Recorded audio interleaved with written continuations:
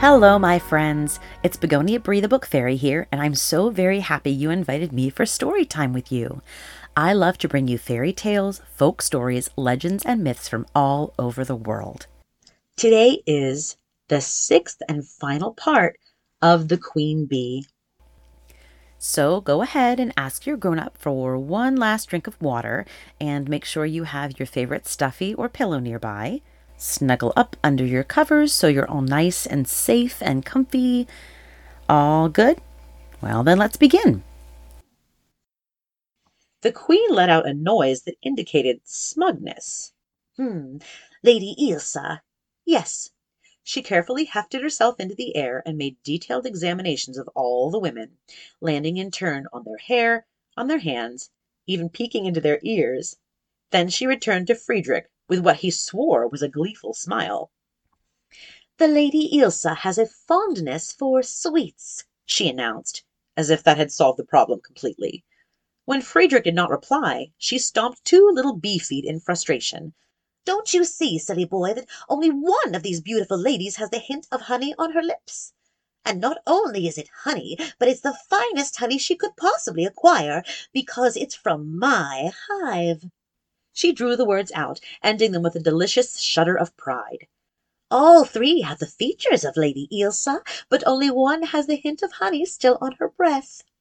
She fluttered her wings again, rounding the room and landing delicately on the lips of the lady on the left. She tossed her head as a flirting lass might, and Friedrich couldn't help but reach out his grateful hand for the bee to climb into. "I suppose I somehow have saved you from a fate worse than death," she said airily, "so our score is now even. But know that I won't hesitate to send my fiercest warriors out to deter your brothers should they ever approach my home again." "And I would not blame you in the least."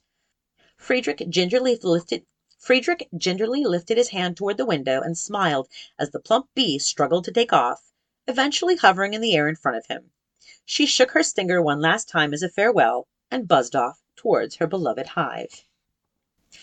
As Friedrich was watching the queen's flitting path, Fluke entered the room with a plate of roasted potatoes and onions. "It's not much, I know," he admitted, "but it's hard to think on an empty stomach, so eat up, my boy." Friedrich's smile was dazzling as he placed a hand gently on the clasped fingers of the maiden on the left. "Fluke, this is your Lady Ilsa. This is the true Lady Ilsa." With that, the other 2 women stirred, stretched like cats, and yawned. They opened their eyes to reveal the brilliant green of wood sprites and giggled shamelessly at each other. Their matching features melted into 2 distinctly different faces. One was mischievous and pointed, the other plump and full. Both were breathtakingly gorgeous. They shook their arms and legs, and the nightgowns disappeared in bursts of fairy dust. Underneath they wore simple tunics, their bare legs covered in runes of the forest. As one they turned and leapt out of the beds. "That was an easy job," one announced with a wink at Friedrich. "Easy, yes, but will Belinda be compensating us for 14 years of work?" the other replied cheekily. "We were laying down on the clock," snickered the first one, "though I doubt it." They continued to giggle and chat as they walked towards the window. Once there, shimmering gossamer wings burst forth from their backs, one like a dragonfly's, the other like a moth's, and they held hands and shrieked with laughter as they jumped out the window together, their wings flickering in the sunlight and catching the wind as they followed the path of the queen bee into the woods. Friedrich tore his attention from the window back to Lady Ilsa, still asleep in her bed. "My lady," came Fluke's tear-strangled whisper. With that, Ilsa's eyes fluttered open. They were not as violently emerald as the sprites had been, but they were a soft, gentle brown as they darted around the room, confused. "What happened?" she asked in a voice clogged by sleep. Fluke dropped the plate of vegetables with a horrible clang and leapt to her side with a nimbleness that stunned Friedrich. The second he touched her hand, he too transformed. The tender smile of a charming young man blossomed from the careworn features of the old servant. In the same way the sprites shook off their glamour, Fluke was suddenly shimmering, standing tall, back unbowed, and with a full head of glistening blonde hair. "Klaus!" cried Ilse with delight, and she embraced him with a tender kiss. When she realized they were not alone, her cheeks glowed red, and she whispered, "Please pardon me, I—" Klaus interrupted her, his croaky voice having been exchanged for a melodious tenor trill. "My beloved, this brilliant man has set us free!" He gallantly helped her out of the bed, and she padded towards Friedrich in dainty slippers, her pure white gown trailing behind her. "A curse!" she repeated. "I remember something." Her eyes flashed with recognition. "The sorceress!" she shuddered. What did she do? Where are my parents? What happened?" Klaus soothingly hushed her as Friedrich explained. "Your family was turned to living statues, my lady, but I had the aid of some noble friends, and well, now the curse—" Friedrich's humble announcement was interrupted by two people noisily slamming the door open. In unison they cried, "Ilse!" and threw themselves at her. Ilse laughed joyfully, hugging both her parents as fiercely as she could. All four of them began to talk over each other in a symphony of blessed reunion, and Friedrich smiled to himself, slowly backing out of the room. 14 years had passed, and surely the family and their future son-in-law had much to discuss. As he made his way down the hall, Friedrich watched statue after statue turn warm with breath, and the stony gray skin slithered away to reveal healthy, living pink and brown and bronze flesh underneath. Their confusion was palpable, but Friedrich had no doubt they would figure everything out in time. At once he heard a familiar pair of heavy bootsteps approach him from behind, with another one echoing those. He was lifted bodily off the ground and crushed by Leopold in a grateful embrace. "Brother!" he roared proudly.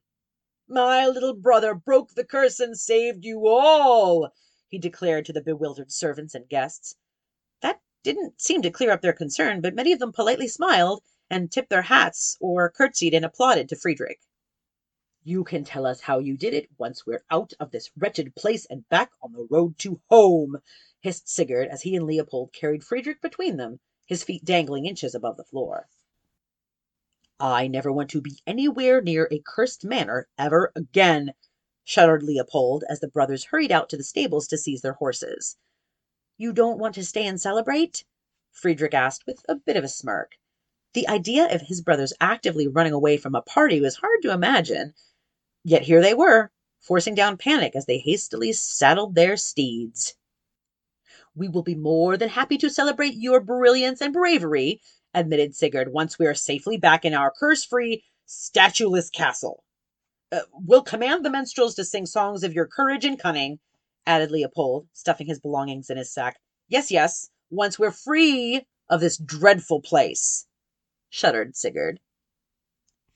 Friedrich allowed himself the smallest of smiles, painted with just a dab of smugness, and silently thanked his heroic little friends, the ants, the duck, and the bee, for their invaluable help on his journey.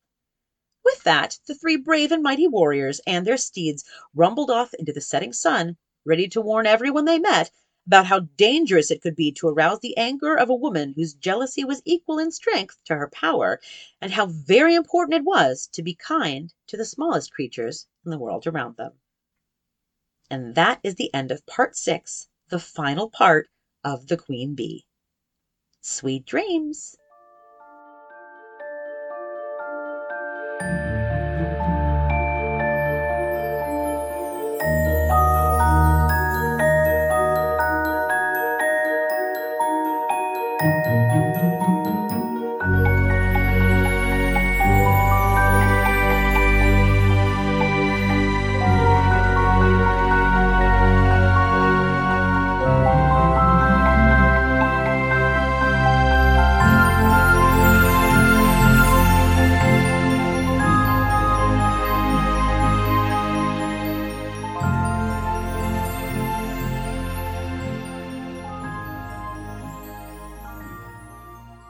Theme song is The Magic Tree by Jeff Harvey.